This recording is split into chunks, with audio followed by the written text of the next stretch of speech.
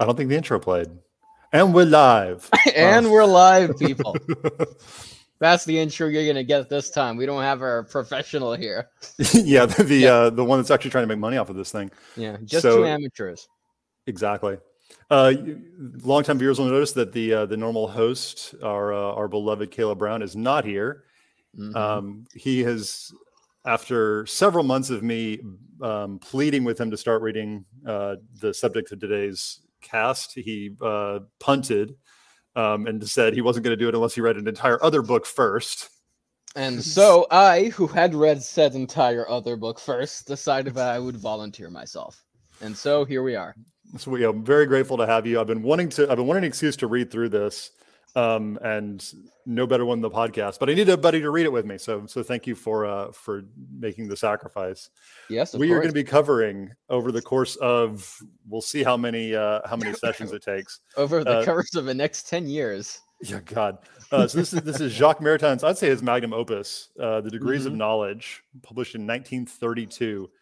It is thick. It is extensive. It is translated from French, so it's going to take us a little while. Today we're going to plan on doing chapter 1 because I think both of us have read up into chapter 2, and that's about it. Mm-hmm. We'll see how often we can put these out. I'm hoping weekly. We'll see how conducive Jacques is to allowing that. Mm-hmm. Yeah, but there might be stumbling blocks every now and then. There might be a chapter or two that we need to take several hours to discuss, so we'll see. So, introductions. I am the Anarcho-Catholic, frequent guest on Ostratism. We've taken over Caleb's stream, or I guess it's ours as well. We own it as much as he does, despite the fact that we don't have any access unless he gives it to us. Yeah, we don't receive royalties, but we're part of the crew. You are Volgokov's behemoth. Yep. Yeah, I guess anything you wanna add before we jump into it? Not much. This was actually, just to note that this was a midpoint in Maritain's career. He was, I believe, 48 when he wrote it. You said it was published in 1930 or 1932 originally. 32, then he'd be 50, I believe. Yeah, he'd be exactly 50. It was exactly his 50th birthday. He had 40 more years left in him. He died in 90, so this was pretty much a midpoint in his life. And he decided to write a big book on epistemology, sort of all of his learning on Thomism, mostly culmination of his career as, I suppose, a neo-Thomist might be what you'd call him, or maybe just an old school Thomist writing in a French style. But yeah, so I don't really have anything I want to say before. I show up on the show every now and then. If you know me, you know me. I've written a few articles. I promise I'm working on the other ones I promised before, and that's about it. Yeah, so on your note, so there's a note in the introduction by Ralph McInerney, I think, who was at the Jacques Maritain Center at University of Notre Dame, mentions that sort of when this was published, it was recognized as like this is sort of the culmination of Maritain's thought and his work. And then he goes and writes 30 more books over the next 50 years or whatever it is. You'll notice that 20th century Thomists are very prolific. I think Father Garrigou-Lagrange wrote like 90 or 100 or something like that. They're very prolific. The Brazilian Thomist and scholastic inspired but very Thomist leaning philosopher Mário Ferreira dos Santos wrote like 150 or something like that. And a lot of them are like 20 volumes of an encyclopedia of philosophy and sciences. He literally has like a 2-volume treatise on economics as it happens, just like a by-the-by thing he did. So yeah, 20th century Thomists were very, very prolific, and Maritain is absolutely no exception. So with that in mind, I want to talk a little bit about trying to read this because it's translated from the French. There's a nice, I've got I think it's the translation, the 3rd edition translation, something like that. There's a nice little forward by Maritain in here where he prolifically thanks the translators that he worked with at, I think somewhere in Canada. I think it was at, let me confirm. Yeah, I have a 3rd edition too. Just checked. So we have the same edition, translation of the 3rd edition. I don't know where the translators were from, but I know that at the time of writing the foreword, Maritain was apparently in Princeton, New Jersey. Okay. That's all I know because I have that opened up in my legally acquired PDF.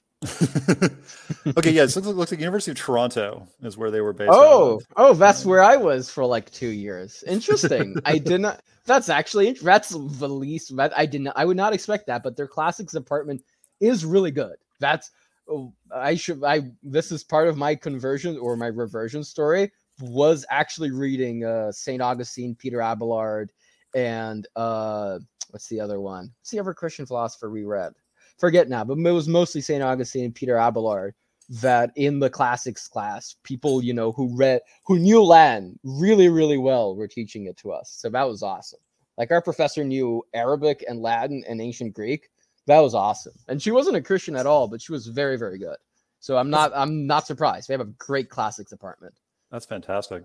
But yeah, anyway, so in the forward here, when he's thanking his translators, he has a sentence where he literally, and this is just so perfect, apologizes for his like sort of verbose long prose, and in it he has a parenthetical about how obnoxious and long his parentheticals are and how they make the sentences drag on. Like he literally has a long drawn out sentence apologizing for long drawn out sentences and how they had to be broken up into shorter chunks for the English translation. Mm-hmm. Yeah. So I know you've said you've read a lot of. Is this sort of the continental style? Would you call this a very continental style of writing? I'm starting to think it is. I mean, I've read other continentals like Byung-Chul Han recently, who doesn't have this very long-winded style. His books are rather short. He kind of gets to the point. He writes like this, but more to the point. But like I'm recently reading Houellebecq, for my first novel by Houellebecq, Serotonin, and he writes in long sentences with lots of commas. And he's a French novelist, but I've read a few other continentals, and they drag on like this. And Hayek, most notably, if any econ nerds are reading this, he kind of writes like Hayek if Hayek had the sensibilities of a poet and not of a piece of drywall. That's sort of how Maritain writes. And if you can imagine that, then, well, you know how he writes. Fair. To me, it just seemed incredibly French. Like you'll have very long strings of words that don't have a period, without a period, and it's not necessarily a sentence because it just sort of goes on and on. It's beautiful writing. I think he makes a point. This is, you know, he's very precise in what he says, but he takes his time to get there, and he's very willing to be flowery.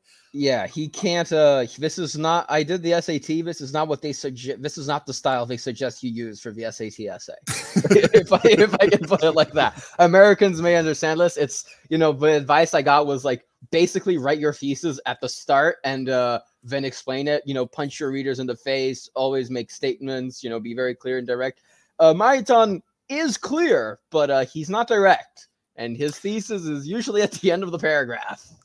And it's something I find a lot was, especially with 20th century writers, and a lot earlier as well, but you don't really see it anymore, is there's this sort of baseline assumption of proficiency by the reader. So he will be happy to quote Augustine or plenty of biblical references or whatever philosopher, and just, oh yeah, like, you know, everyone knows who this is. I'm just going to drop the Latin in here, or, you know, and make references to people that I've never heard of, and have to go and look up who he's talking about. Yeah, but it's just sort of assumed. Yeah, of course, everyone reading me will have done this. It's just everyone's had their classical education and will know these things. There's possibly a joke. I don't know if it's a joke or a serious thing. If it's serious, it might be even funnier, and I might consider other part of his works in light of this.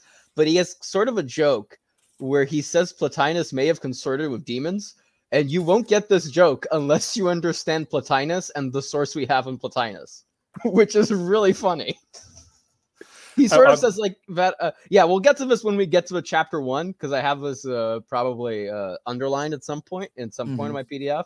But yeah, he sort of assumes some classical knowledge, or, you know, you know enough Italian or something that you can read Latin, but you can read the short Latin sentences he uses. Okay, so I think you briefly mentioned it, but so the idea of degrees of knowledge. Maritain is writing as a Thomist. I would call him a Thomist and not a Neo-Thomist. I think he really very much is inspired directly by St. Thomas. Yeah. It's really the style that throws you off of just using that label directly more than anything. Because he does not write like St. Thomas. He kind of writes like St. Augustine more than anything, if I had to compare him to an early Catholic philosopher. But yeah. I can see that, but yeah, but his philosophy is very, very scholastic. It is very much. It is thoroughly scholastic.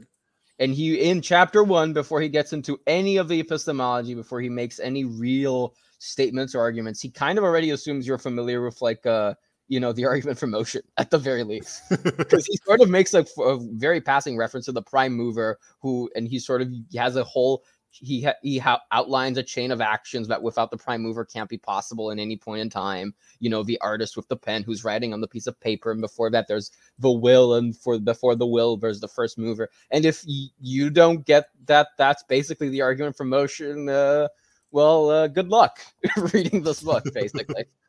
Right. So anyway, he is using Thomism to try and delve into epistemology. In particular, and I think we'll probably get into this as we go along, he is very focused on the epistemology as relevant for, a 20th century man of science or man of letters. At this point, we have, the science is sort of wholly changed from St. Thomas's time. I would say starting with Descartes, you really sort of see this, but you've already had Newton, you've had Maxwell, you would have had Einstein at this point.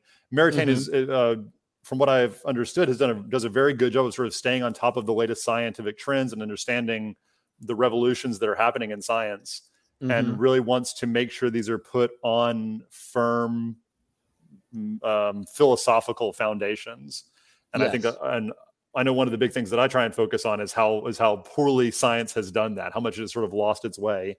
Yeah. And Maritain's one of the first people that I read, one of the early people that really sort of realized where things had taken a wrong turn. And so I think a lot of this is he's trying to lay out, this is what we know, this is how we know, and this is the proper way to understand first, and in the first part of his book, the sensible world and material things. And then in the second part of his book, he actually goes into more mystical kinds of knowing. Which we get a big preview in chapter 1. He really goes into that. Yeah, so let's go ahead and start on chapter 1 then. So this is the Majesty and Poverty of Metaphysics, which is a fantastic title. Yes, it is. Let me go. But I should probably read not the first paragraph. There's a specific part in it. No, maybe the first paragraph because it's short. Go for it. Okay. In periods when shallow speculation is rife, one might think that metaphysics would shine forth, at least by the brilliance of its modest reserve. But the very age that is unaware of the majesty of metaphysics likewise overlooks its poverty. Its majesty, it is wisdom. Its poverty, it is human science. It names God, yes, but not by his own name. For it is not possible to paint a picture of God as it is to draw a tree or a conic section. You, true God, the Savior of Israel, are veritably a hidden God. When Jacob asked the angel early in the morning, "Tell me, what is your name?" he replied, "Why do you ask my name? It is impossible to utter this truly wondrous name, the name that is set above every name that is named either in the present world or in the world to come." So that sets the tone for pretty much everything that follows. This is not if you read Phaser, a lot of Phaser's work is quote unquote secular. You can read this as like a secular theist, in the sense that you don't have a religion, but you believe in a prime mover like Aristotle or something like that. You very much can't do that with Maritain. Maritain will start this off by quoting scripture at you, and it's just, this is assumed true. We might argue for this later on, but this is our starting point. This is where we get our stuff. And he goes on later into chapter 1, explaining basically how revelation can work in personal life, especially the life of a saint, but how that's different from the object proper of metaphysics. It's not the uniting of the will of God the metaphysics seek, but uniting of the intellect. And it's not knowledge through love like the saint has, that cannot really be uttered and set down in words. And that's how he begins. Right. And I don't think I appreciated it on first reading, but when you get to the end of the chapter, he really summarizes what he is trying to accomplish in this first chapter, is that there is something that, and I don't know if he had said this, but metaphysics really is sort of the highest of the natural sciences. It has the highest end of the natural sciences. It is the attempt to understand being as being through the use of the intellect. Right. There's nothing higher you can pursue through purely natural means. And in that way, it is the greatest of the natural sciences. It's below theology because it lacks revelation and lacks revelation. But still, among what you can do from a purely secular perspective, it is the pinnacle of what we'd understand today as science. And yet it is ultimately doomed to fail on its own terms, because as much as it tries to to understand God. And I think the tools of natural theology, one of my biggest eye-opening moments was when I started reading St. Thomas and realizing how much of what he does requires no revelation, requires no teaching of the church. It is, here's what we understand of the world, and here's what we can say about God because of it. Mm-hmm. And yeah, that was Peter Abelard and St. Augustine for me, really. Mm-hmm. Which is surprising coming from Augustine, but yeah, he really does a good job in philosophical explanations. What can I say? But then you will necessarily, if this is your approach, you will necessarily reach a limit far short of your goal, because you are never going to intellectually attain the divine. Yes, and he goes hard at this in chapter 1. He makes sure this is true, because I forget there's certainly a Christian heresy that very much seeks this goal of intellectual unity with the divine in this life. There's all kinds of heresy, so I can just say something and say that at some point that was a Christian heresy. But I'm pretty sure this did exist in the early church, and the early church had to fight it. But he insists on you're not going to get a God. Even when you understand that God is wisdom, is truth, is goodness in itself, you won't really get that unity until the beatific vision. You won't understand it or unite your intellect with it fully. You can't. You can only sort of point at it vaguely. Right. And I think it's I would say as moderns, as we try and go back and read someone like St. Thomas, and I know I certainly can fall into this, is appreciating just how much the intellect can tell us that is true about things that there's, and he gets into this sort of the end of chapter 1, is we sort of created this divide in the modern world between here's the physical things that the intellect can know, and here's the spiritual things that are all woo-woo and not connected to the intelligible world. And that was certainly never how the church up until the 17th, 18th century understood things. Is there was the intellect could contact the spiritual, and sort of rediscovering this. What you want to say is, oh my God, we can do so much with this. How far can we go? And it's really important to sort of get smacked back down and say, okay, this is important and good that you do this, but especially because of our natural faculties, the intellect is the highest thing in man. Yes. If you only consider our human nature. But that's not enough to get to God. You need grace. You need divine inspiration. You need the contact with. Yes. You need the saving grace of the cross. Yeah, grace is very much present in Mariton's works in the sense that he will talk about it in depth. You won't get this really with a lot of Catholic and then modern theologians, which are not clergy members, like Fazer and Oderberg, which are usually my go-to for Catholic perspectives on moral issues in epistemology and metaphysics. They don't really talk about grace that much, because they leave that to the clergy, but they will essentially make apologia from a natural law point of view and a natural secular perspective on this, but they'll stay away from grace. Mariton has absolutely no such limit, no such reluctancy to talk deeply about the lives of saints, like really deeply. Do you want to go into that some? Because I think it's probably a good time to go ahead and jump into that if you'd like, or if you want to talk. Yeah, but just before this, I'll just say what he sets out as the second paragraph. I'm not going to read all of it. I'm just going to point out what he thinks is the problem with modern metaphysics from and he lines up a bunch of examples here. So the Neo-Kantians, Neo-Positivists, Idealists, Bergsonians, Logisticians, Pragmatists, Neo-Spinozaists, or Neo-Mystics, and they all have the ancient error of nominalism. And I'm just going to read a bit of this, the end of the third paragraph here. But why this incurable nominalism? The reason is that while having a taste for the real indeed, they nevertheless have no sense of being as such, loose from the matter in which it is incorporated, being with its pure objective necessities and its laws that prove no burden, its restraints which do not bind, its invisible evidence is for them only a word. So that's what he sets out as sort of the problem with modern metaphysicians. And am I correct in remembering he either was a Bergsonian or he studied under Bergson? Is that right? Yes, he became interested in metaphysics because of Bergson. He realized its limits when he met his wife, and they vowed that if they didn't find a meaning to life in like a year or something, they would kill themselves.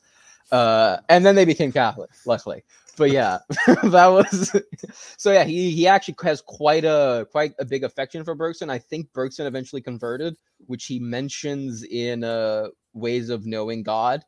I believe he mentions that Bergson, or one of his early mentors, did actually convert, and he mentioned it as a way, which is the witness of people of the faith, is actually a way of knowing God, just seeing people who live the faith, which again plays into his whole theme, really, which is throughout basically every book I've read of sainthood, essentially. Peter Kreeft sort of mentions this every now and then, but to attain perfect knowledge, sanctity is necessary. That's just like obvious if you understand what sanctity is. I think Maritain very much understood that. Mm-hmm. And then he goes on a long diatribe about the poet and the metaphysician, which my sticky note just like says, yeah, he just, if you want to read about the poet, sort of delves into sensible things and glimpses God that way, and the metaphysician goes into sensible things and then retreats and abstracts from them to find the light of God, which shines in all of them. That's essentially, I've summarized the entirety of the third paragraph there after that, which is a very long paragraph of a lot of beautiful, beautiful run-on sentences. I mean, just, for man has many sleeps. Every morning he wakes from animal slumber. He emerges from his human slumber when intelligence is turned loose, and from a sleepy unconsciousness of God when touched by God. He has sentences like that. That was just a random sentence I picked off in the middle of this page. I didn't even look at it to see what it said beforehand. And it was going to be gold. And yeah, there's really a good appreciation, I think, for the metaphysician as a scientist, as a man of science, and I think that's something that we have lost a little bit, but that he is really trying to start from, if he's doing metaphysics well, as he is starting from first things, and he is building. It's analogous to how you would imagine a modern mathematician trying to derive a proof, or a physicist trying to understand the cosmos. Is the work of the metaphysician is very much a rigorous academic science, as it should be. But again, this necessarily is what limits it. This is what keeps it from achieving what it can achieve. Because if you're working as a scientist, you are not working as a saint. I mean, you can certainly be a scientist and a saint, but these are sort of two different realms, where either hats, you are deriving. Go ahead. Two different hats. When you're wearing your scientist hat, you're not speaking as the saint necessarily. And there's no room in the science per se for sanctifying grace, yes, for charity, for the divine virtues. There's the algorithmic, there's the formulaic, there's the process of doing science. Yes. And after that, he goes on in a long diatribe that I can also sum up as basically he's facing the objection of, the modern mind is not suited to metaphysics. And of course, he begins this with an imaginary dialogue where he also delves into poetry. But I'll leave that to the side unless you want me to read it. But yeah, he goes into this and he says, look, it's true, the modern mind has fallen out of favor of metaphysics, but I'll just quote this: habits can be corrected. That's basically the summary. The intellect has not changed in nature. It has acquired habits, and habits can be corrected. Second nature, but the first nature is always there, and the syllogism will last as long as man does. That's the summary of that part. And there's and I can't remember if he makes this connection or not, but a connection with the church as well is that the church is really never in favor with the current world, and but it is also timeless. It is also for everyone, for all time. Yeah, he gets into that by the end of this chapter, where he says it's for everyone. It's a universal thing, and he's really has a very prescient thing where I think a very prescient observation where he mentions that he thinks the Catholicity, or to translate that, the universal aspect of the church will get more revealed in the 20th century than before, where he cites as an example, this group of Indian monks that sort of, take some literary inspiration from the Vedantas, but are purely Thomists in their metaphysical understanding of the world. And they sort of built this very Indian way of writing and thinking, but it's, thoroughly Catholic. And he sort of praises that and he sort of has also the intuition, which I think is increasingly proven to be correct, that the clergy, or the ecclesial part of a church in every nation will be composed more and more by members of that nation instead of, missionaries from Europe or North America or something like that, which I think is proving to be true. And I think Ubuntu of a church, if you just look at Cardinal Orinze and Cardinal Sarah. Absolutely. Do you mind if we skip ahead to that and touch on that briefly? Because I love his comment on Belloc's quote. Oh, sure. Like just let me find it, unless you have it. Yeah, so so the Belloc, I think this is a direct quote, but is the Europe is the faith and the faith is Europe. Yes, and then he goes on how that's both true and not true depending on how you look at it. Yeah, let me see if I can find it. It's on about the last page of the chapter. Yeah, I found it. It's on page 17, so it's near the end of a chapter. So I can just read this part of the paragraph at least. If Hilaire Belloc means that Europe would be nothing without the faith, and that its very reason for being has been and still is to dispense faith to the world, he is right in saying that Europe is the faith. But absolutely speaking, no, Europe is not the faith, and the faith is not Europe. Europe is not the church, and the church is not Europe. Rome is not the capital of the Latin world. Rome is the capital of the world. Urbs caput orbis. So I believe urbs, that'd be head of the orb, or something around which everything spins. That's how I would translate urbs caput orbis. The church is universal because it is born of God.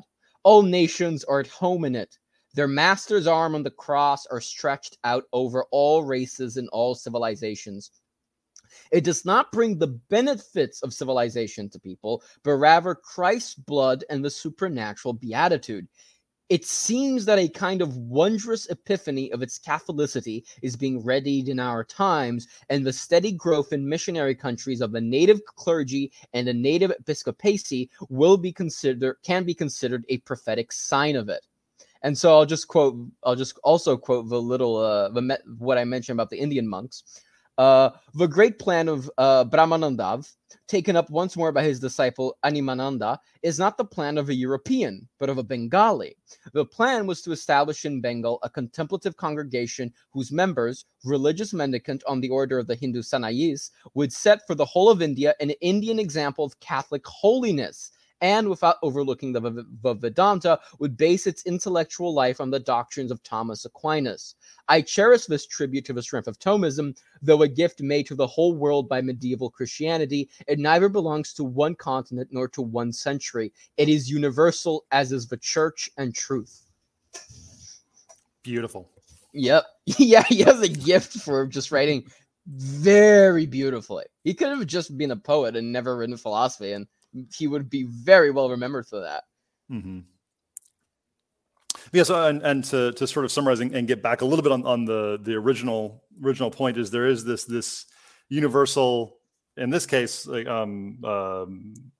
universal in terms of over the whole world now, but also this permanence of the church that, like very much the sort of implication is the West can fall, the West can lose its way, and the church will be just fine. The church is the church. The church is eternal. The church is, will do its best to sort of save the remnants of Western civilization, decides to end itself. But that's not really the mission of the church. The church is not there to keep the West from eating itself. The church is there for the salvation of souls and to elevate what can be elevated. He also brings up a very good point that I see a lot of Catholics getting caught up in a debate with Protestants or atheists on Twitter, at least. That is, the church does not bring the benefits of civilization to people. And I think a lot of Catholics sort of get stuck on this, where people say, look, I understand that Catholicism, I understand, there's all these apologetics or whatever, but, Africa, the parts of Africa that are Catholic are still poor, or stuff like that, or even in, countries or areas which are highly Catholic, there's still all this bad stuff, there's still all this undesirable stuff from a civilizational perspective. And, that doesn't appeal to me. So there's something wrong with it. And we sort of go back and forth with the Protestants. It's like, look what Protestantism has led to. It's led to, Drag Queen Story Hour or whatever. And that's a direct result of Calvin and Luther and so on. We get into all these arguments on Twitter, but Mariton very calmly says, that's not the point. You're missing all of it. Get out of this discussion. It does not bring the benefits of civilization to people. There, I've sidestepped the argument. but rather Christ's blood and supernatural beatitude. Done. That's way higher than the benefits of civilization. That's all you need. Yeah, I think, especially like, sort of being at least adjacent to a bunch of libertarian circles, you see these very utilitarian arguments. Is okay. Yes. Well, what good does this produce? Okay, is it raising the per capita income? Is it civilizing people? Is it getting rid of hunger? And I mean, to be fair, the church has done those things. He mentions the one place the church sort of raised up the one place where reason almost succeeded, I think is the quote that he had. That being Europe. And that's a beautiful quote too. The one place where reason almost succeeded. But you can see, okay, like there are tangible benefits to the church and what it does for the world, but it's completely secondary to its mission. It's sort of an extra thing, and if it happens, great. If it doesn't, that's not what the church is there for. The church is not there to make people rich or to raise people out of poverty. It's there to provide supernatural beatitude, as he says. Mm-hmm. Yeah, and there is there is sort of a utilitarian apologetic, because I know some people who have essentially, found out through natural law, reason for natural law, and basically arrive at the same conclusions of a church, and then found the church interesting for that, and eventually, believe in the resurrection of Christ and in the claims of the church. One such example is a sort of semi-libertarian figure, which I quite admire on Twitter, at Morlock P, or Travis Cochran. I believe he's in the New Hampshire Congress now, by the way. He's an interesting guy. I've mentioned him before on the show because he's also a hobo farmer, as he describes himself. But he sort of mentions that a lot of social code that he sort of worked out, because he's this very big game theory and stat nerd. A lot of the social code that he worked out that is kind of required for civilization was worked out millennia before by the Catholic Church. And the more he investigates it, the more true it is. And the older he gets, the more it seems obvious that this is just true. So there is sort of an apologetic in that sense. But yes, a lot of the social code that we get may have been, divinely revealed or, divinely inspired in the minds of church fathers or people like that. But that's ultimately not the point of a church. Ultimately, the point of a church is to spread the gospel of our Lord and Savior. And that's what the church sticks to. Everything else is secondary, and is secondary in the sense that, after you've gotten the good news, maybe you should unite your habits and your will to Christ. And that does require good habits. Yeah, and if the ultimate goal of the church is truth and truth himself, mm-hmm. You expect a people that are more united to truth are going to live lives that are more united to truth, and will be able to live life and life abundantly, right? Like, yes. It is not coincidence that the church can also bring affluence and civilization. It's just secondary. It's a natural byproduct of, that's a good way truth. To put it. Not coincidence, but secondary. Mm-hmm.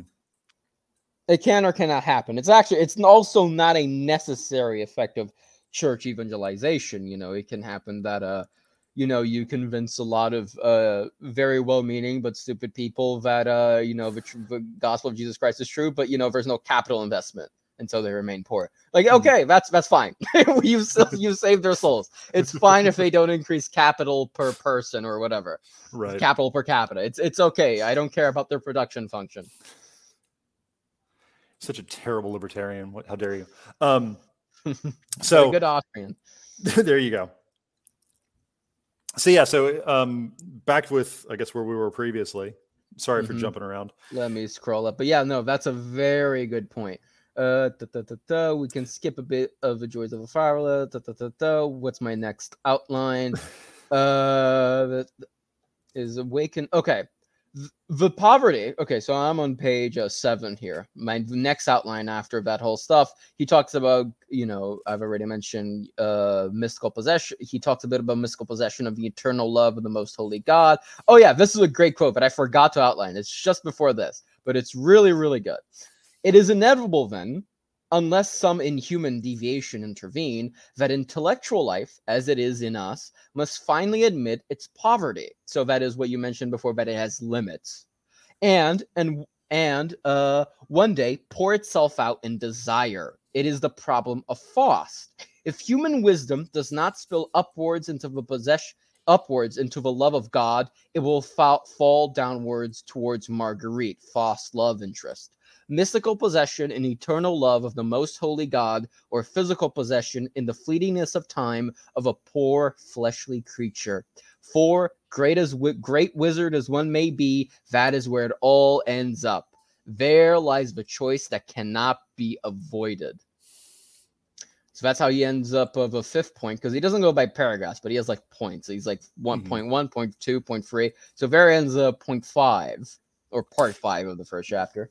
And so again, there's an assumption of some literacy among the readers, but this is a reference to Goethe's Damnation of Faust. Or is it Damnation of Faust the opera and Faust is the book? I can't remember.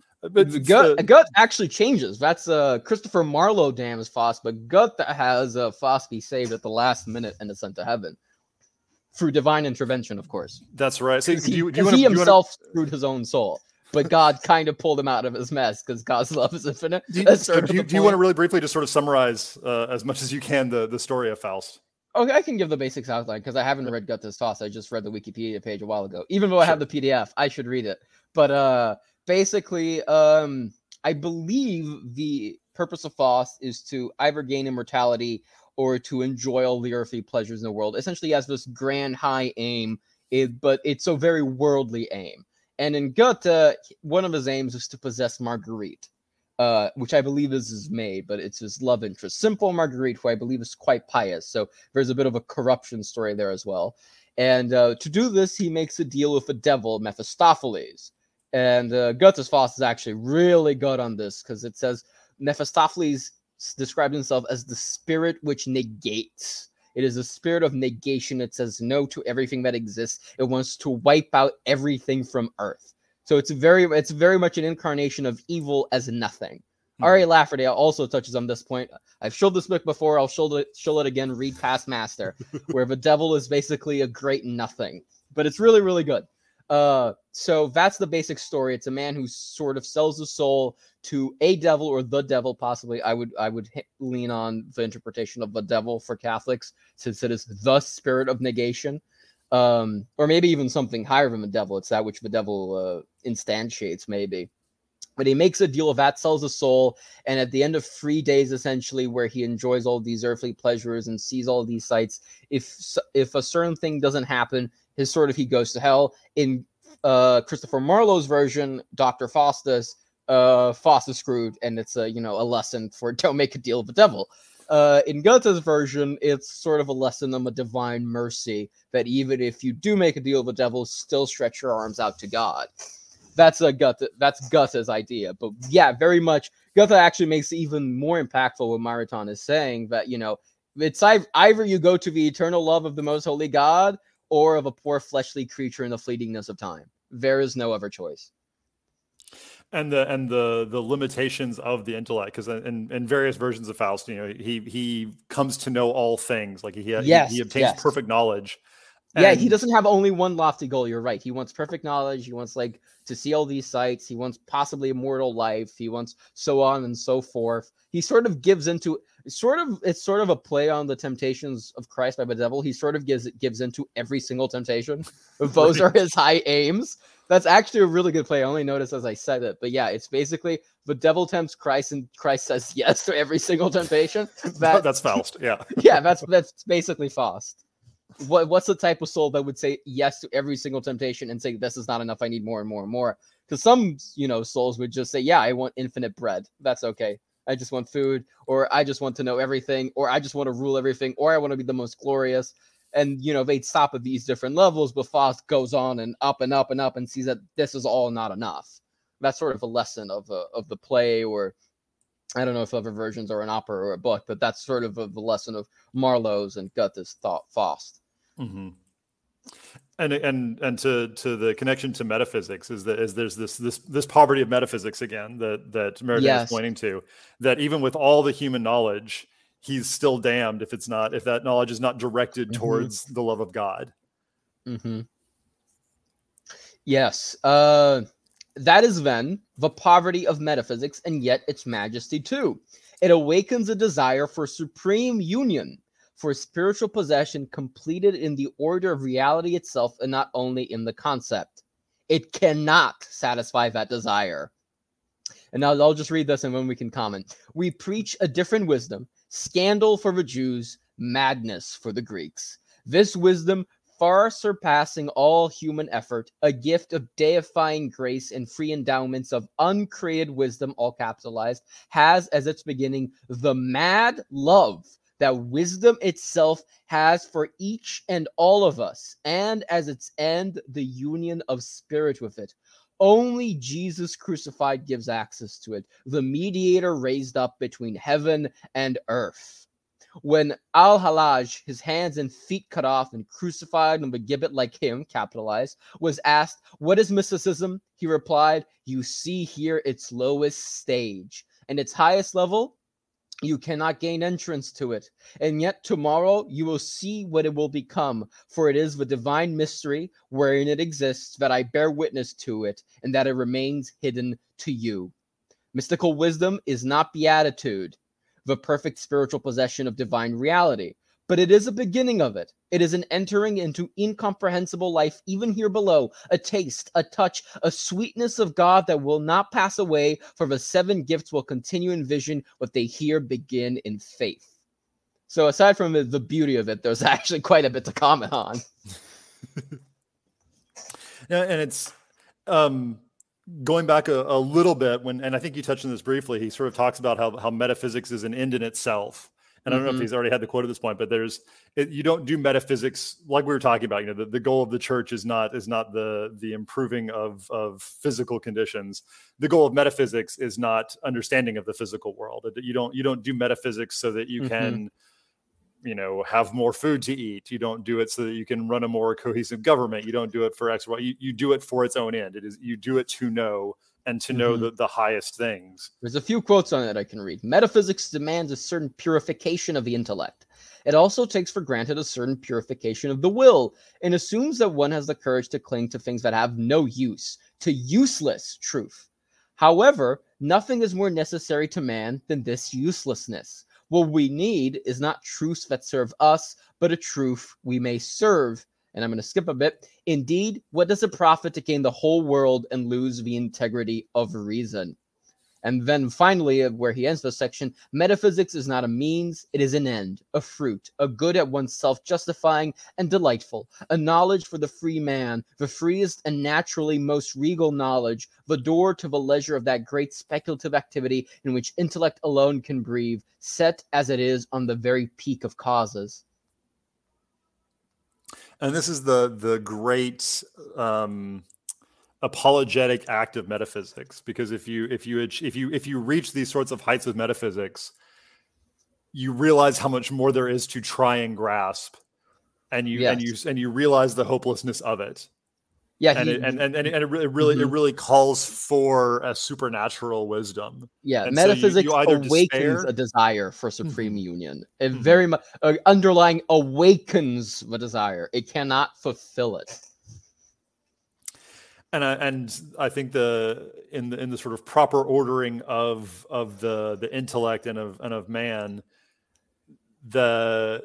that longing, that desire that gets awakened, then gets fulfilled in the church, is that you have this reason to approach that wisdom that surpasses human effort, as he says, to seek out deifying grace. No, and he, you know, I get this more, or I understand it more when a philosopher instead of a clergyman says it. But when, you know, because when a philosopher talks about wisdom, for some reason, the connotation is different from when a priest or church fathers talk about wisdom, because the church father obviously means Christ when he capitalizes wisdom, or he obviously means God instead of just the second person of the Trinity. But here he very much is, you know, as a philosopher, saying, no, that wisdom, which we also seek as philosophers, as even, you know, laying aside the church we go to every Sunday, is the very root of this wisdom that surpasses all human effort, is the mad love that wisdom itself has for each and all of us, and its end. So wisdom has an actual end. It is an operative force on the world, the union of spirit with us. And I think, and just to get ahead a little bit, and also sort of to lay some more some metaphysics background, is there's the one of the what is the term? The transcendentals. Yes, the three transcendentals: beauty, truth, and goodness. Right. So that's truth being one of the transcendentals, and this I think it's Aquinas's fifth proof that God is intellect. It's either the fourth or the fifth, where he, I think it's the fifth. That God is, capital W wisdom, that he is knowledge of itself, and of the world, and in its perfect form, and that by participating, say, in metaphysics, we are partaking of him in that fundamental way. And again, that we can't cross that chasm to him on our own. He has to come down to us in a very, very real and a metaphorical way. Yeah, of course. In this sort of metaphysics as well, everything you do, as long as it's not a privation, is a participation in God. But one of the highest you can do outside of the sacraments is the life of contemplation. Yes. I mean, that is an end for. That's why the life of contemplation is the object for monks, for monastic orders. It's very much the life of contemplation that even Aristotle himself preached. I mean, that's Aristotle so highly regarded the contemplative life that he thought the prime mover would contemplate itself just because of how glorious it is. It wouldn't actually operate in the world aside from, moving it at every instance in the problem of change and so on. But it wouldn't, for Aristotle, deliver sacraments or have saving grace. It would contemplate itself, because it doesn't. Why would it contemplate the world? And so that's what we would aspire to. We would aspire to join the prime mover in that contemplation. And that's, I guess, that's the sort of transition from Aristotle to St. Thomas, who, of course, borrowed heavily from Aristotelian thought. As Aristotle baptized the Greeks, so to say. Right. The highest, the best use of your time was spent in contemplation, and for St. Thomas, the best of your time was in contemplation of the divine, was in the contemplation of what is, or who is, I guess, or who am. And actually, just sticking to Aristotle for a bit and bringing it to Mariton, I recently discovered, or I may be wrong, but I believe it's correct. One of Aristotle's main occupations was as a biologist, specifically a marine biologist. If you read his treatise on animals, he was literally the first person to discover how octopi reproduce and actually lay it down everyone was impressed when in the 19th century we finally confirmed it for ourselves, because before then we thought Aristotle was just sort of kicking that one of the tentacles is actually the equivalent of a male gland, and then they would detach it and give it to a female, and the female would impregnate itself. Everyone thought, no, there's no way that's real. Just so happens, yeah, that's how most octopi reproduce. But a lot of his work was in sensible things, and then from observing them, he realized he needed a way to categorize and think about them. So he sort of invented Aristotelian logic for that sense. And then from that on, he abstracted higher and higher to metaphysics from working in the sensible order. And that's sort of how Mariton describes it as well. You begin with a sensible order, and then you sort of retreat from it in a sense without letting go of it, but you abstract from it what must be happening in a deeper, more fundamental way. Right. And this is going to be the progression of the book as we get into the meat of it, is it's going to start with a knowledge of the sensible, and then how we abstract that to things like, philosophy or scientific knowledge, and then abstracting that further to metaphysical knowledge, and then crossing the gap into mystical knowledge. But and as you said, I think Aristotle considered himself first and foremost a biologist. The fact that he's sort of one of the great philosophers of all time was sort of secondary in his mind to the great work he did in biology of all things. Yeah, which is really funny to think about. The greatest philosopher of all time is just, I'm really proud of my marine samples, everyone. I really like octopus. I don't know. But the part of the reason that he's able to achieve so much in philosophy is because he starts at the right spot. Like, he is literally starting with octopi limbs. Like, he is very much engrossed in the sensible, and as you said, he has to abstract out the more or the essences of things from that, and again comes up with the idea of essences, but he's very much rooted in the sensible, and derives metaphysics above the physics that he comes from. It really it of necessity has to grow out of how he understands physics. I mean, one of the more interesting philosophical papers I've read in recent times has been David Oderberg's on the metaphysical status of siphonophores, which siphonophores being a marine animal, which there's great debate of whether they're one animal or a colony of animals. And then David Oderberg's like, no, I'm going to classify this. And he goes on this very thorough investigation of what it is and comes up, no, these can't be different. These are just different parts. They actually can't be metaphysically considered different animals because of the unity they show, and so on and so forth. And he goes for a classification system, which has interesting repercussions for other areas of biology and so on. But there's this very, hands-on approach, which is also at the same time completely useless knowledge for practical purposes. But, it's true. It's true knowledge. Right. But it's completely useless for, what are we going to do with siphonophores scientifically? Can they give us anything useful in terms of medicine or whatever? It's useless for those purposes, but for classification and truth, it's true. It's useless truth, but true nonetheless. And it's what science has lost for the most part. And when he talks about this division, is you don't have people. I mean, with rare exceptions, no one's trying to figure out, okay, is this one thing or is it multiple things? When you look at debates over something like abortion or any other of the sort of the issues of the day that cut right to, what is a human being, we have well-trod methods for answering these questions, and they're found in metaphysics, and they're found in Aristotle and St. Thomas, and we don't go back to them.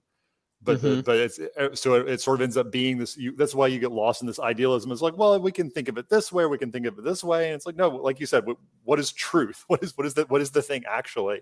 Because it is something before I think it's one thing or another, and we can. Yes. There's a ambition that we can actually arrive at these things that I think is lost, and that I think Maritain was already starting to see was being lost, is that people weren't trying to use metaphysics to understand the world. Yeah, it's just a word, as he says before. The ancient error of the nominalist is that all this wisdom is just a word. It's a mere word. It's a verbal expression. It's nothing but that.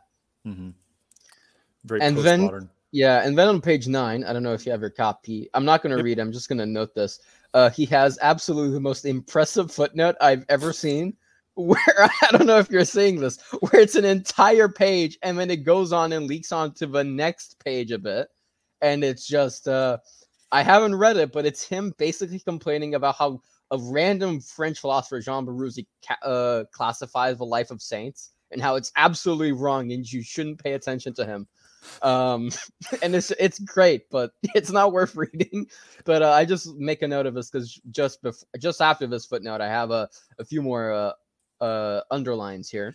I will say it's the 1930s equivalent of the subtweet. Like, he just goes off on Baruzzi's opinions, and like Baruzzi apparently has nice things to say about St. John of the Cross. And he's like, no, you're completely wrong in every way. You have undermined everything. Like, St. John of the Cross would think you were a complete idiot. He would consider you an abomination. It's on that level. He would abhor your description of him. He would run away from it. It's beautiful. Okay, you have some other quotes after that. Yeah.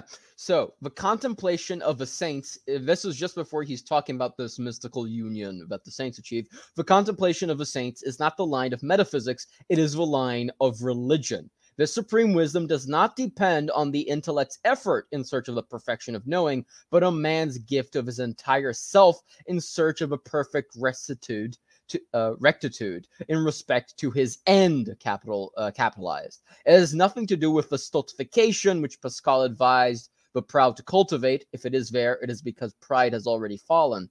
Rather, it knows so well that it no longer dreams of knowing. This highest kind of knowing supposes that knowing has been forgone. So this is essentially the essence of a contemplative life to the Christian mystic or to the Christian monk. It's the supreme union that can't really be expressed. It's it's very well encapsulated by Aquinas himself, where after receiving the beatific vision in a dream, he says, "All my work is straw. I can't express this." So he stopped writing, and he never finished the Summa. Just one more short quote: "The saints do not contemplate to know, but to love. They do not love for the sake of loving, but for the love of him whom they love." Him being capitalized. It is the love of their first beloved God that they aspire to, that very union with God the love demands, whilst they love themselves only for him. For them, the end of ends is not to bring exaltation to their intellect and nature and thus stop at themselves. It is to do the will of another, capitalized, to contribute so to the good of the good, capitalized. They do not seek their own soul, they lose it. They no longer possess it. If in entering into the mystery of divine filiation and becoming something of God, they gain a transcendent personality, an independence and a liberty which nothing in the world approaches, it is by forgetting all else so that they do not live, but the beloved, capitalized, lives in them. Beautiful. Absolutely. There's this sense, and you mentioned it with the that vision that Aquinas experiences, but there's this real idea that you sort of have to abandon, not maybe abandon is the wrong word, but that the intellect sort of becomes useless at some point in trying to reach these peaks that the contemplative life can lead you to. Yeah, in a sense, you don't abandon your intellect necessarily because it's saved there by Christ. Sure. It's remembered by Christ, but you abandon yourself. You know, he who clings to his life will lose it. He who loses his life will gain it. Which he actually quotes here. You know, they do not seek their own soul. They lose it. They no longer possess it. It is not their. It's not my will be done. It's your will be done. Right.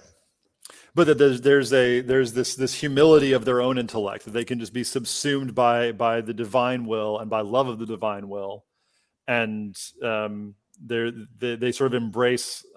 You probably have the quote and I won't, but they embrace this night of ignorance that is where they are directly confronted with a wisdom that sort of surpasses their understanding. Mm-hmm. Yeah, there's another good explanation of this. There is a God who's not a name.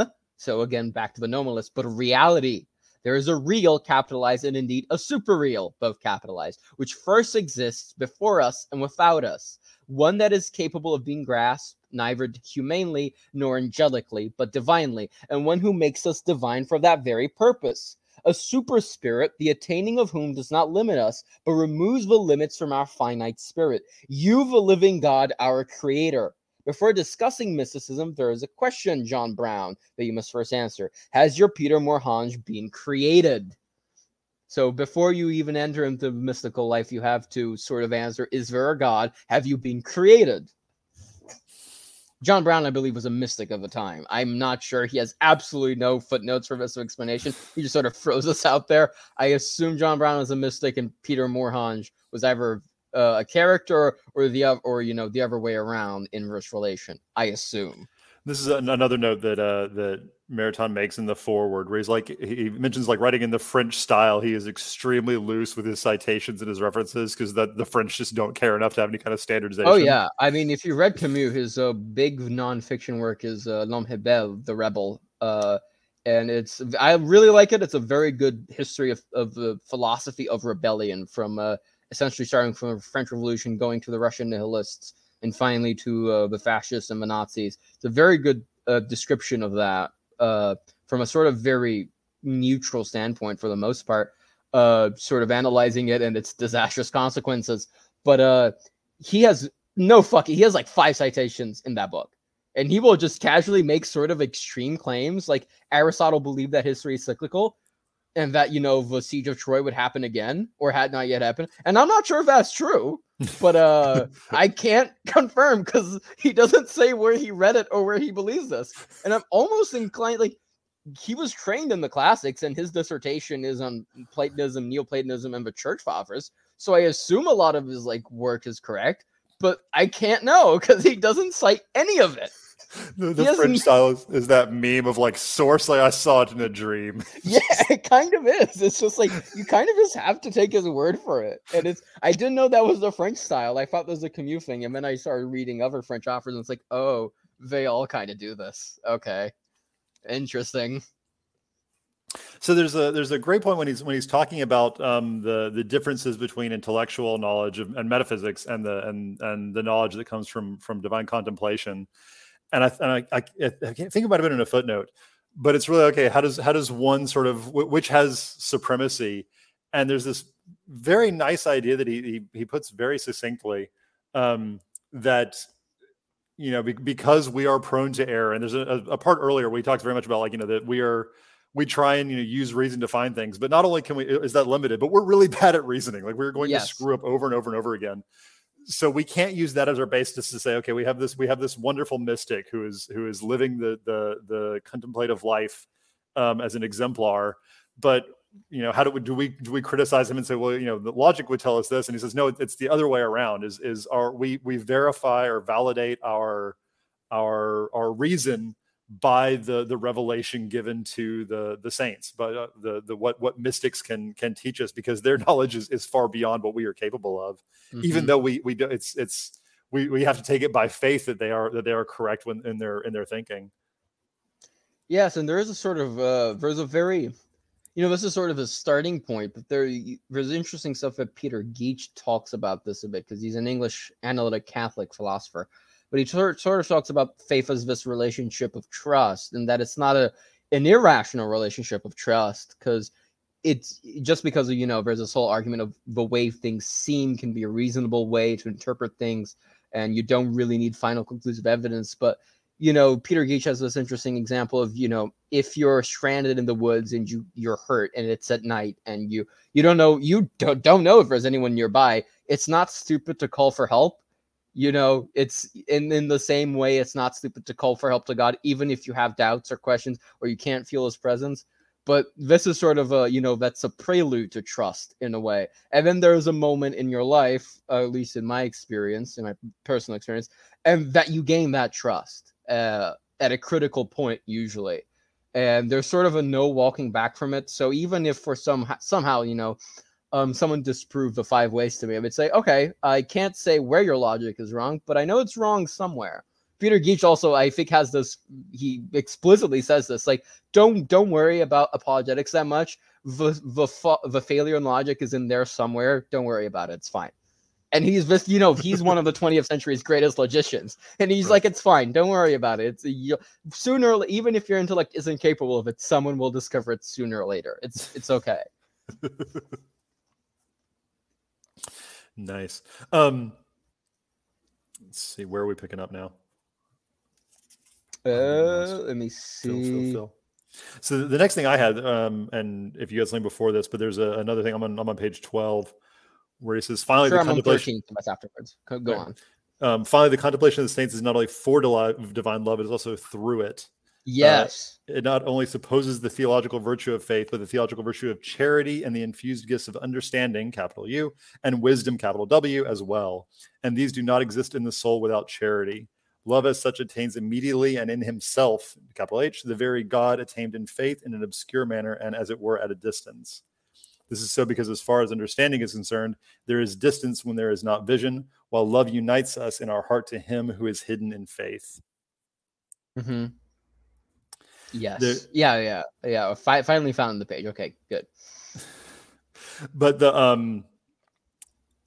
it's, and I think we sort of touched on this in an oblique way when we were again talking about sort of the physical fruits of the church, but that the contemplative life lends itself or is necessitates charity and love. Is you can't have contemplation without real charity and without this connection to the physical. In the paragraph before, he sort of mentions the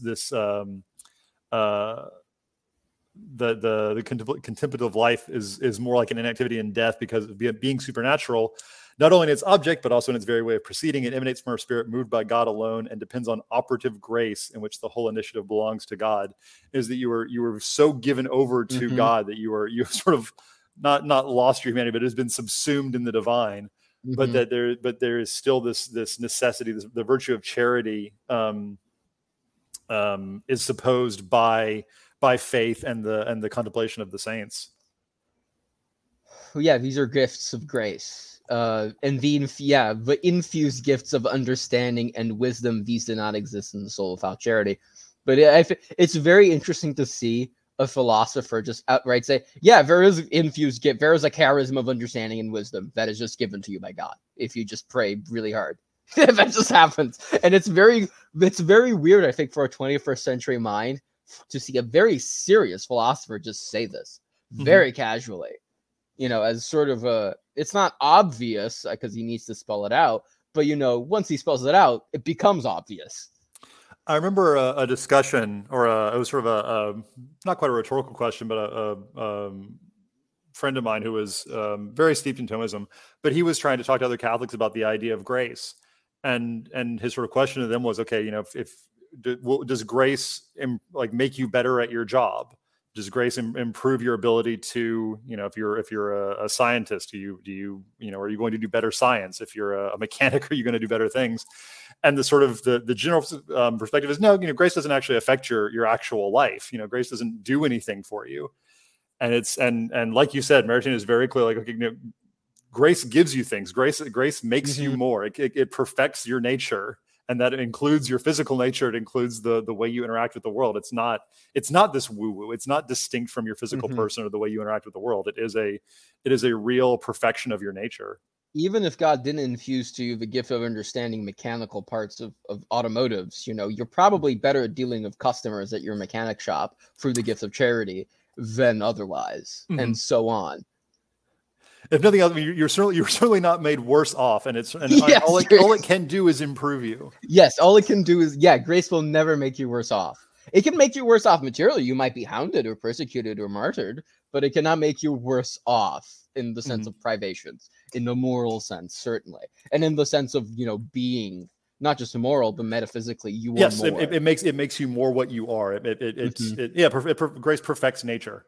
He has this quote, not in here, but in the Free Reformers, where the saints have so much personality because they give up all their personality to the transcendent one first personality that is God, because they give up their lives, they gain it.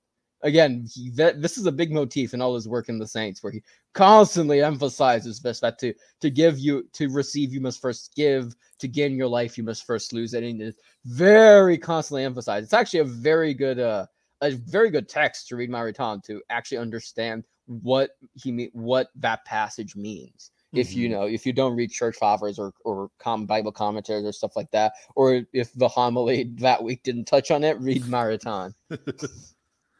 And I mean, you mentioned it, but it really is just so striking to me is for someone who is doing serious scholastic philosophy, because you'll see this and you'll see it in someone like Fazer or some of the more moderns where they're doing metaphysics and they're certainly Catholic, but it's not Catholic metaphysics, if that makes sense. And in Maritain, the two are inseparable, because you can certainly do Thomistic or scholastic metaphysics without Catholicism. Like we mentioned, you can be a secular scholastic, and he is so. And this chapter is sort of making the case for that's never going to be enough. He's.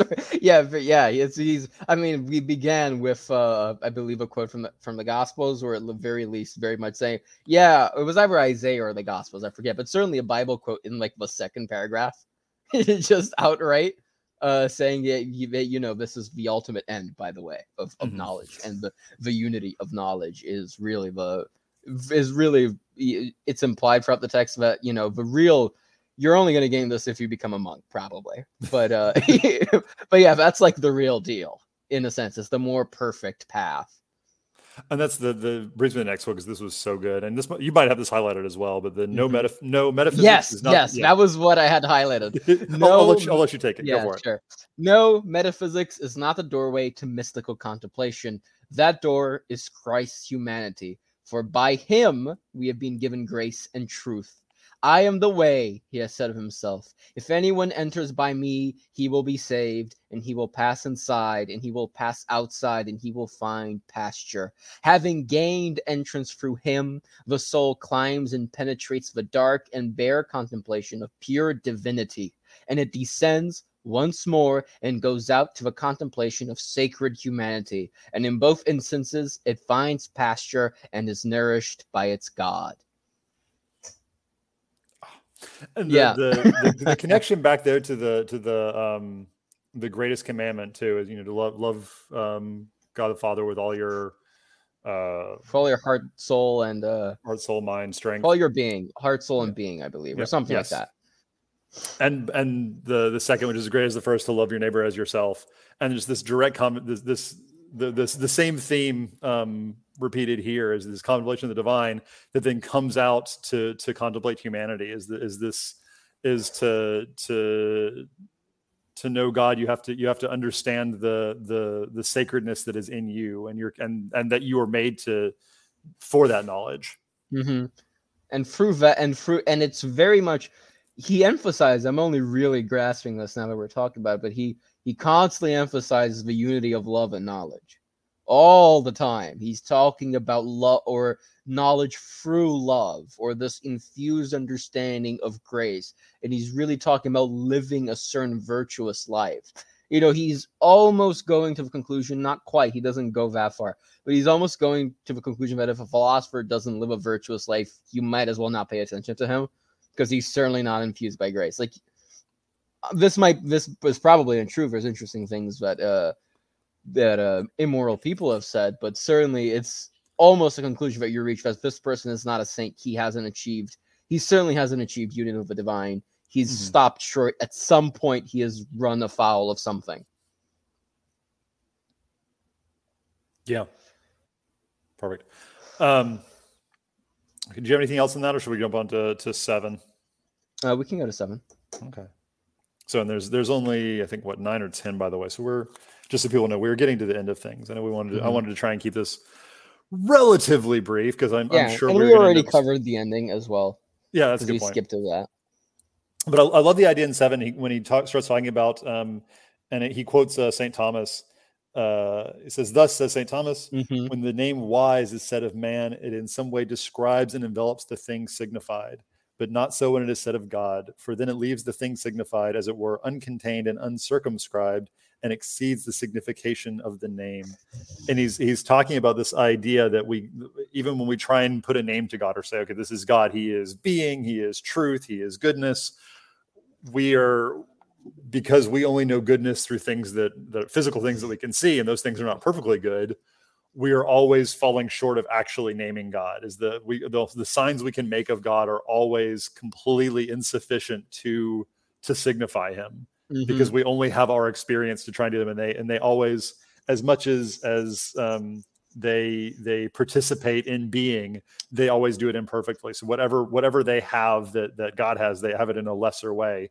So there's really no way for us to in the physical world to bridge that gap between what we would call truth, or being, or goodness, or knowledge, and capital G goodness, capital T truth, capital B being. If I can put it imagistically to viewers, because this is a hard concept to understand, and if taken to extremes, you sort of end up with William Ockham's nominalism, that, you can't really say anything about the divine attributes. These are mere words. But if I can put it imagistically, imagine that you're near a lake, or in a lake shore, and it's at night, and you see the moon's reflection, but for some reason you can't see the moon. So the best you can do is to point at the moon's reflection on the lake. You cannot point at the real thing. For some reason, it's obscured. You can't see through the clouds because your eyesight is not that good, or some other defect. Maybe it's a defect of our nature. Maybe it's because your nature isn't perfect, or maybe it's just a feature of the natural world, or whatever. But in this image, you can only point to the reflection of the moon. And you're pointing at something, but you're not pointing at the thing in itself. You're still too far away from that to be able to do so. You're not planting the flag in the moon. You're not doing a Neil Armstrong or a Buzz Aldrin. You can only point to the moon's reflection in this image. So that's basically, the best way that I can put it imagistically, what he's trying to say here. I think it's very good. Yeah. And unless you have something else there, we can get on to the discussion of modern times that he goes into in 8. Yeah, I'll just mention that the intellectual knowledge of God, he says this in the next paragraph, even though it is absolutely true, absolutely certain, and constitute an authentic wisdom, desirable above all things, is still irreparably defective, lacking due proportion to the object done and signified in its very manner of grasping and signifying. So even in that analogy, you can sort of see the flaw in it, because, even if the moon is a reflection, it's sort of proportional to the image of the moon that, you would naturally get, even if it's distorted. So even then, even in this analogy, I fail this proportionality part. So even then, I can't properly analyze make an image of it. I still fail at that because obviously God's proportion cannot be grasped imagistically. Right. So we can go to 8 now. Sure, but I'll say this again, and it flows through very well. And on first reading, it's hard to get. You really have to go through this like a number of times. Yes. But it is all tying through the idea. Again, the name of the chapter was "The Majesty and Poverty of Metaphysics," and that sums it up very well. Is even in our ability to in our language and our thoughts, this poverty in our ability to grasp the divine. He said, short of the beatific vision, will always fall short. But it induces this longing because, like you said, you can see the reflection of the moon and you can see that it is something amazing, and all you can do is look at the water and have some idea that there is something greater that is, you realize it's reflection, but all you can do is see the water. Yeah, to put it negatively, if you believe that when we say wise, it does envelop God. If you do believe that, to put it in a negative image, it's sort of like the man who sees a signpost pointing forward and climbs up the signpost because he, it's pointing upwards. That's sort of it. You're getting it. You're not really getting what we're pointing to. Yes. Yeah. You've grasped something of it, but you've missed. You've missed sort of the point. Yeah. Put it well. Yeah, that's my negative way of putting it. If you take it, it's true. You're supposed to go forward, and in the sense, it's true that it looks like you're supposed to go up from that signpost, but that's not really what the signpost is trying to say. It's trying to communicate something that it can't communicate in the way it's laid out. You sort of have to take it as a metaphor or figuratively. So in the next part, Maritain starts getting into, and I think I get the impression very much, and not without reason, Maritain despaired a little bit of what he saw in the 20th century, and talks about this. He calls it this disjunction between flesh and spirit, progressive dislocation of the shape of human things. Is that we've really in the advancement of science and in the sort of the progress of the day, we have separated metaphysics from its role in understanding the world, as we no longer have to talk about we don't have the discussions of whether or not random marine creatures are one thing or several things. We have taxonomy, we have nominalism, we say, okay, yep, it's this or it's this, and we start trying to write formula or give symbolic interpretations of what it does. And okay, what rate does it reproduce at? And it becomes very quantitative and becomes very distant from the essence of the thing or from being itself. And he points to this sort of positive aspect of this. Okay, we don't need to. If metaphysics doesn't need to do that, well, it can focus on the bigger things. Yeah, he sort of. That's a very funny thing. Where it's like where I remember he takes there's a positive outlook. It's like, okay, metaphysics has sort of been purified. It doesn't need to do these things. Good, we have practical science. But there's also this other problem that has been raised. And I don't know if you agree, but the best part of this chapter to me was the footnote. Go on with what you said. Was the footnote 1 was easily the best part of part 8. You'll have to jump into that afterwards. But what I would just point out, because I think he will get into this, and if not, I will certainly hammer on it when we get into it.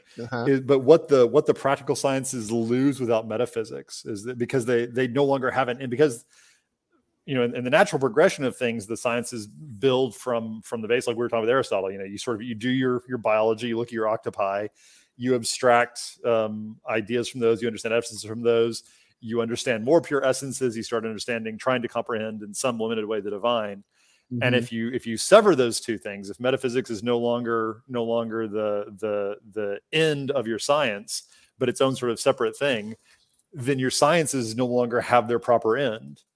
And they become for their own sake, whereas metaphysics you're doing for its own sake. Ultimately, the sciences you should be doing for the sake of metaphysics, right? The highest the highest end that we can aim to achieve is our end, is capital E end, is the end of being united with truth. And if you are doing science without that end, it sort of has to find its own end. It becomes an end in itself, and it loses that grounding or that connection to what it actually moves us towards our full completion. And I think it is a loss for the sciences that there is no longer a sense of trying to connect the practical sciences to being or to an understanding, even at the sort of lower metaphysical level of saying, okay, what is a single creature, what is a single substance, and what is a colony of things.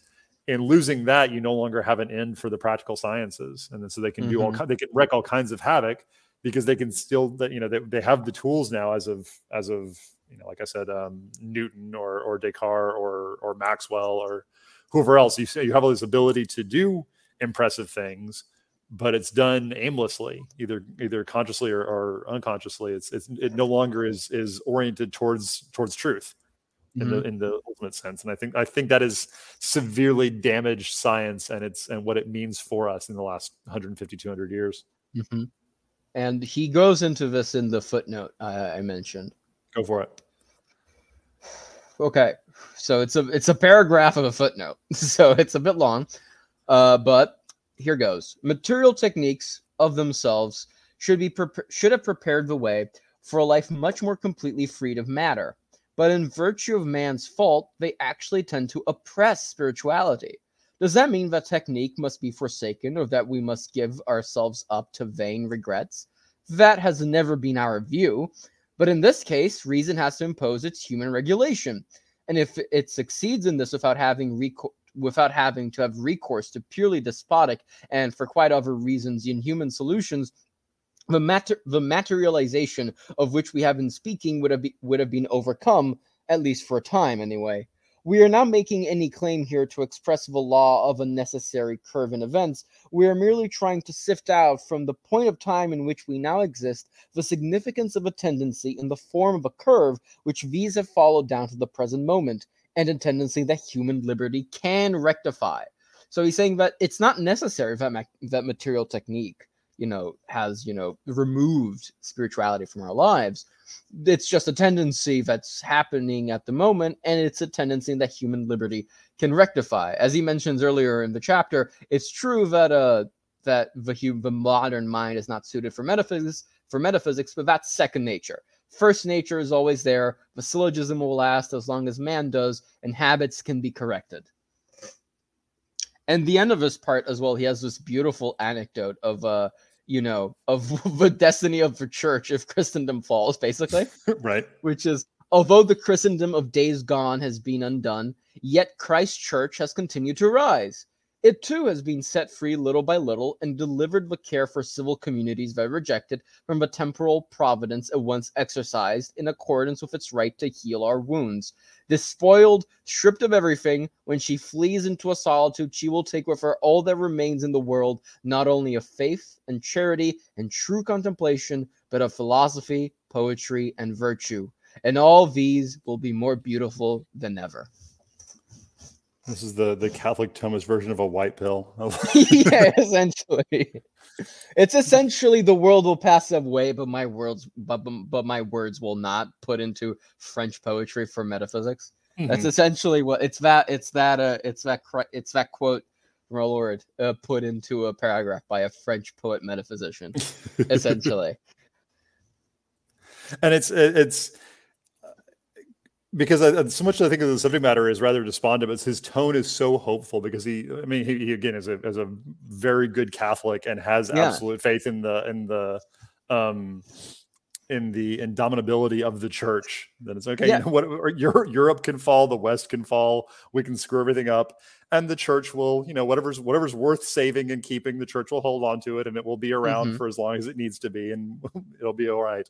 And it's a very interesting to contrast this with Tolkien's view, because Tolkien is very much a pessimist, at least in as it appears in Lord of the Rings. He's like, things will probably get progressively worse and worse. The elves will leave, and evil, we can staunch it for a while, and then it'll come back again and again and again, and it will get worse and worse and worse until the final battle, and then we'll win.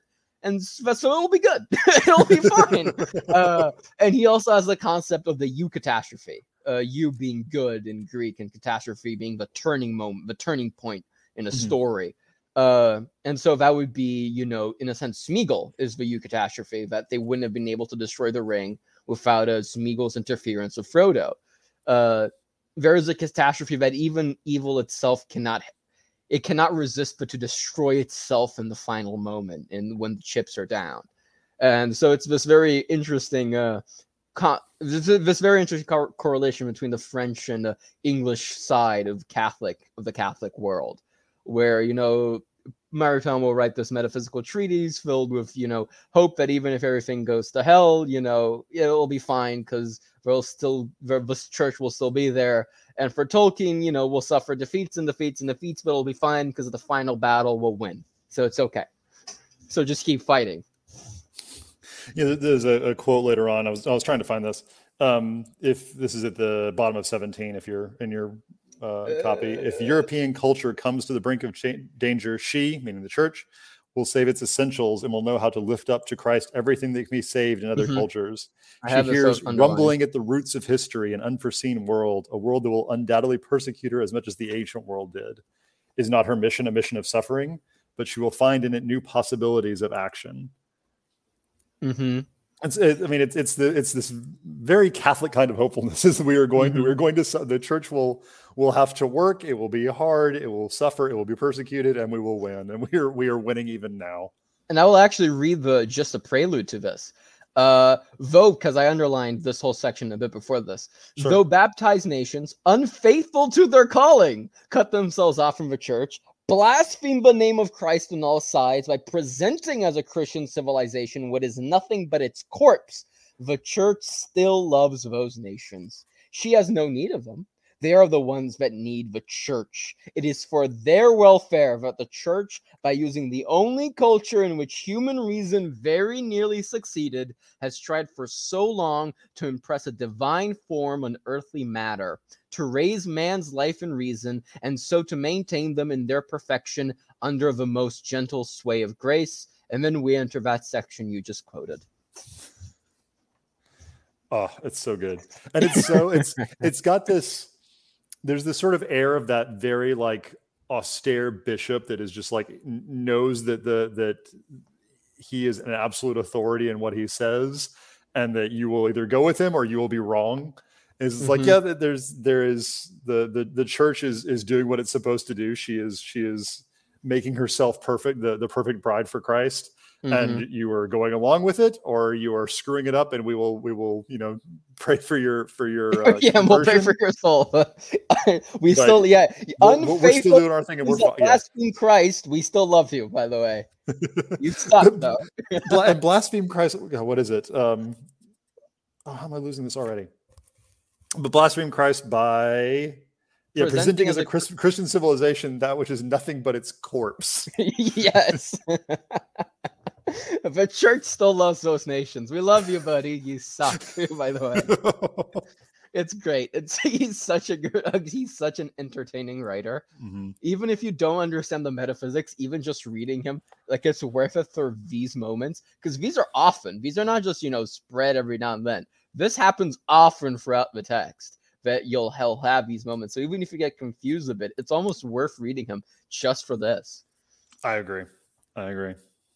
I think what Caleb we were talking to Caleb earlier, and he said he's going to try and do this in the original French, and I think he's insane, because I think the translation works very well. But I can only imagine because again, Maritain's a native French speaker. It probably is better in in French if you were proficient in the tongue. But God, I can't imagine trying to struggle with it if you. Yeah.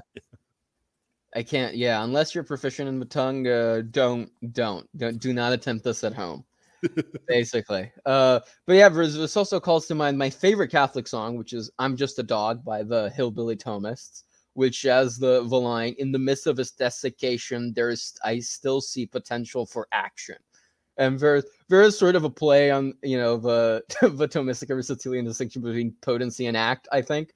But but very much it's like, okay, everything's gone to shit, but I still see potential for action. And they very much play on the motif of Dominicans as the dog with a torch in its mouth that came from Saint Dominic's dream of what he should do. The Dominicanis, which is the common pun on their name, the hounds of God, as Chesterton called them. And then there's that quote we read, which is if Hilaire, the whole Hilaire Belloc speech. Yeah, and then he sort of concludes the chapter again. So he's raised some more somber notes, And I love this. Where he says, "I will never scorn with the distress, nor the waiting of those who feel that all is lost and await the unexpected." And and later on, there is a difference between not knowing what one hopes for and knowing that the thing one hopes for cannot be conceived. Talking about the resurrection of the dead and the life of the world to come. We know what we are waiting for, and that it surpasses all understanding. Yes, we are waiting for this, and we know what we're waiting for, and we know we do not conceive it in any coherent way. And the next two paragraphs, which are just a quote from I believe the lives of it's a very early church passage from the lives of the early martyrs, I think, which might be worth reading in full. I don't know if you want to do it or I should do it. Go right ahead, and we can conclude on that because it's the end of the chapter. Yeah, because it's the end. Perfect. So this is all a quote. Adrian, while still a pagan, asked the martyrs, "For what reward do you hope?" They replied, "Our mouth cannot speak it, nor our ear hear it." "And so you have learned nothing of it, neither by the law nor the prophets, nor any other writing?" The prophets themselves did not know it as it should be known, for they were only men who adored God, and they have told in words the things they received from the Holy Ghost. But concerning that glory, it is written, "Eye has not seen, nor ear heard, nor has it entered into the heart of man what the Lord has prepared for those who love him." On hearing that, Adrian immediately jumped down into their midst and said, "Count me among those who confess the faith with these saints. For behold, I too am a Christian." I think it just summing together, and this is the connection he makes again and is infused through this chapter. With the grasping that intellectual knowledge leads us to, that it's completed by faith, is so beyond our understanding, but is so when infused properly with grace and love and charity, is beyond all telling. And it is so optimistic, despite just like we've been talking about, despite the suffering and the battles that have to be waged and the short term, in the sort of greatest sense, despair, that there is this great hope and faith that should be unshakable, and that you mentioned earlier the sort of the apologetic argument just from observing those of great faith. Yeah, from the witness of the faithful. And I think nothing summarizes that more than, again, the early church martyrs. Yeah, very much so. I mean, this is not a rare occurrence where the executioner joins in after asking a few questions. It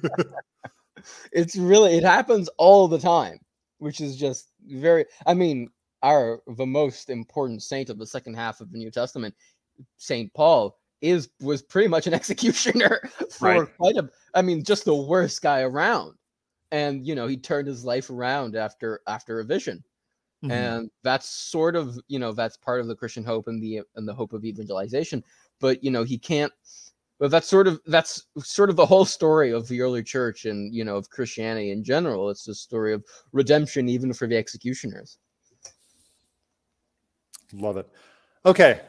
That's chapter 1. I think we ran on a little bit. I'm hoping this is the shortest chapter, I think. Yeah. We're gonna have to tighten this up if we're gonna get through this by 2024.